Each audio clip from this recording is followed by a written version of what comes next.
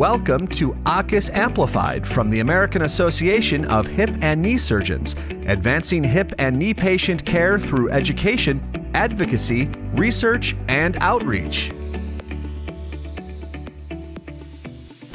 Hi, everyone. Welcome to this episode of ACUS Amplified. I'm Sean Patel. I'm the chair of the Digital Health Committee. Today, I'm joined by my co-host, Dr. Mark Mildren from Oregon. Hey, Mark. Thanks for having me, Sean. Today, we're here live at the ACUS annual meeting, discussing some of the key papers and findings from the meeting. And with us today, we have Dr. Vinay Agarwal from NYU. Congratulations on receiving the James Rand Young Investigators Award. Thanks, Sean. The work is great. Your work is titled Keeping It Simple: Are All MSIS Tests Useful to Diagnose Periprosthetic Joint Infection? So looking forward to hearing more about your work. And with that, I'll give it up to Dr. Mildren. Sure. And one of the things that I especially loved about the study is most of the time when we think about research, it's what can we add? What can we do extra? What costs more to get the patient a better result? And your study actually went the other way. Maybe all the things that we do aren't necessary. Do you mind kind of talking about, first of all, what was the idea for the study? How was this study kind of conceived? Yeah, you hit the nail on the head. We always add with research. We say, what else can we do? What should we be doing? What's the other person doing? Industry kind of goes down that road also. So we have to be very careful as physicians and clinicians. We always talk about being cost effective and cost savings and vigilant with our healthcare dollars, but I think this is a very easy, applicable thing that we've seen in our study. You can transition your practice tomorrow with. And what I mean by that is traditionally there was always a workup for PJI, in my head at least, in an algorithmic process. And what I mean is step by step, just like you're working up a DVT, you get one test and then another, depending on your pre-test probability. In our case, we said, well, look, we've diagnosed PJI with a combination of tests now with the MSIS criteria. Industry may have capitalized on this, and there's some push to do all of these tests at once and then figure out what we do with all that information at once. Maybe we need to go back to our clinical acumen as doctors and say, okay, let me get this test first, see what the results show, and then go down the roads thereafter with cheaper, cost-effective tests that I think are available to everyone across the country. One of the things that you talked about was doing a shotgun approach versus maybe a sniper approach. And in full disclosure, I'm very guilty of doing the shotgun approach of someone comes in, their knee hurts, you want to find out what's wrong, let's just order all the things. Right. Yeah. And again, that's probably not right. Do you mind kind of talking about stepwise how you go about working up PJI and if it's practical for the patient? Because obviously they don't want to come back to clinic multiple times with you not having an answer saying, let's get more tests. Yeah, I think it's a definition of clinical practicality and cost savings. And there's certainly a gray area, right? You have to be realistic with yourselves. What's clinically practical for you and the patient in the office setting, and what's actually going to help make that difference? And the way I figure out is, let me give you two patient scenarios. Total knee replacements that are done. One patient has a painful total knee and there's an obvious base plate that's loose. You see it on the x-ray. They complain about the symptoms. You diagnose them with their physical exam. Everyone is ruling out an infection in that case, right? However, do you need to aspirate that knee when you have another diagnosis in front of you? The answer is probably not. In that case, I would send them for the blood work. And probably if it's negative, leave it at that. And then you can do intraoperative studies if you need to, depending on your suspicion in the OR. It's very different from, I just did a total knee on someone 6 weeks ago. They, initially did okay. Maybe they drained for 2 days longer than they should have. Now they're red, they're painful, and they're swollen. I'm going to aspirate that knee at the same time as sending the ESR and CRP off. My clinical suspicion of infection in that case is way up high. So I do want to get the information back as soon as possible. Does that make sense? Totally. In both of those scenarios, do you think the risk of either treating a PJI, which is not benign in any way, shape, or form, or missing a PJI justifies getting these additional tests? Yeah. So that's the other caveat of this is, should we just be sucking up these costs of additional testing because the alternative is so bad? The alternative is so morbid and so expensive with healthcare dollars. Should we just be doing all of this at once to avoid that one miss? And I think the answer is probably we just need to find a better test. And synovial CRP and synovial alpha defensin, which are the two that we harped on in our study, are not those tests. I think that they are redundant in some ways, and we all probably know that in our heart of hearts. What we're looking for is a better holy grail, and I think we're trying to get there with molecular PCR diagnostics and rapid PCR testing. We're not quite there yet on a full-fledged scale, but I wouldn't be surprised if in a year at ACUS's meeting next year, we have a whole ton of data in a bunch of institutions that's being presented about those tests and how they apply to PJI workup. So for a community orthopod such as myself, how would you work up and what tests would you send on someone that you thought had PJI? Yeah, so just to start with the most basic, I would send an ESR and a CRP.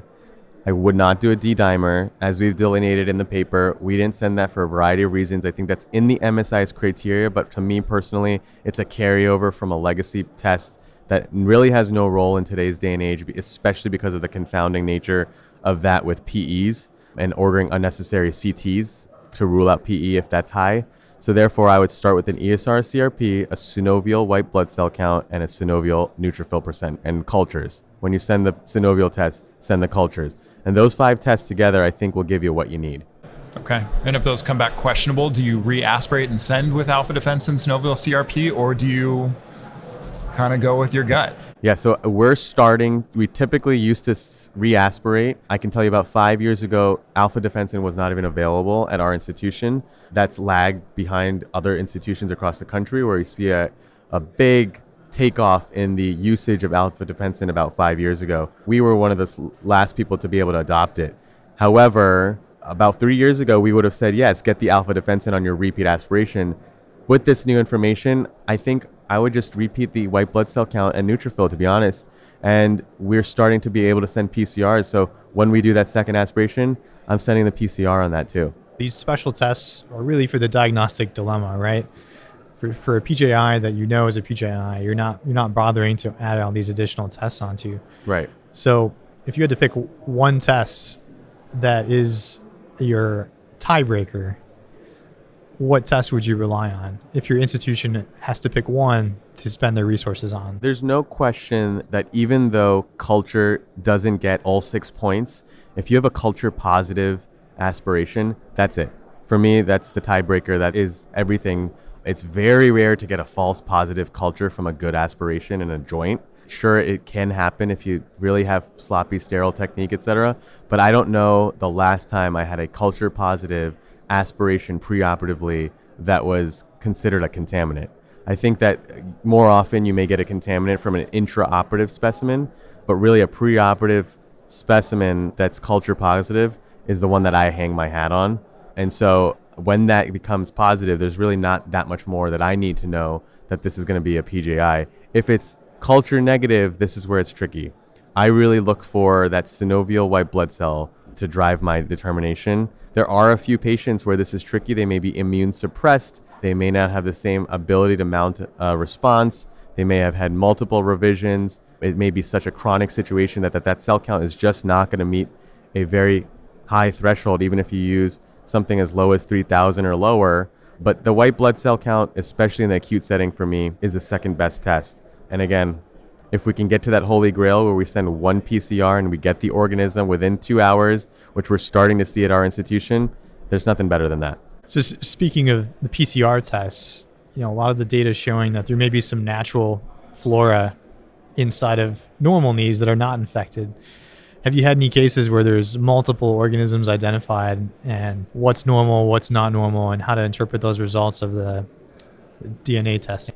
Yeah, we're just starting to reach the DNA testing realm, I think nationally and at our institution specifically. Some places have had it for years now, and they have a lot more experience with it. That is the caution, is the false positivities.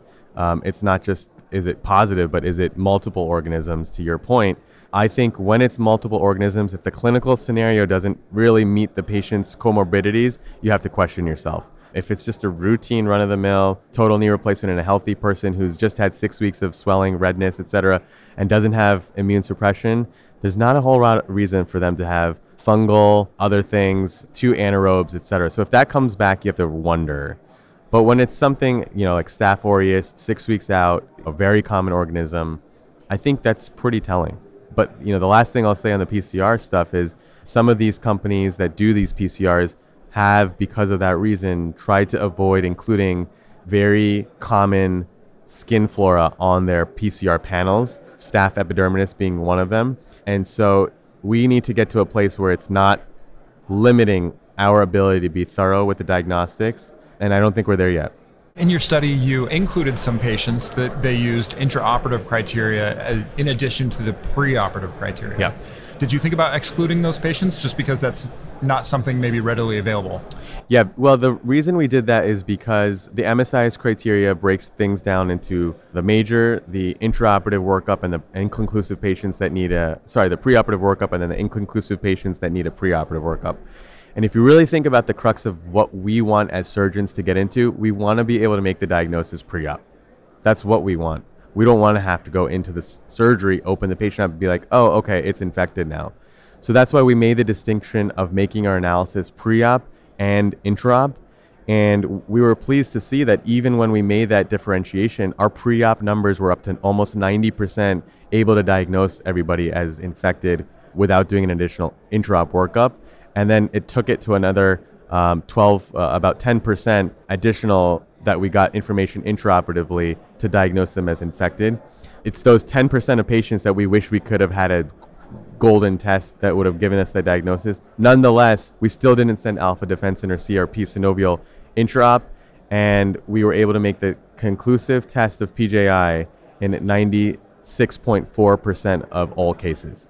So are you sending any alpha defensin? Not anymore. We're really, as an institution, I don't know of a single one of our practice partners that is using that test.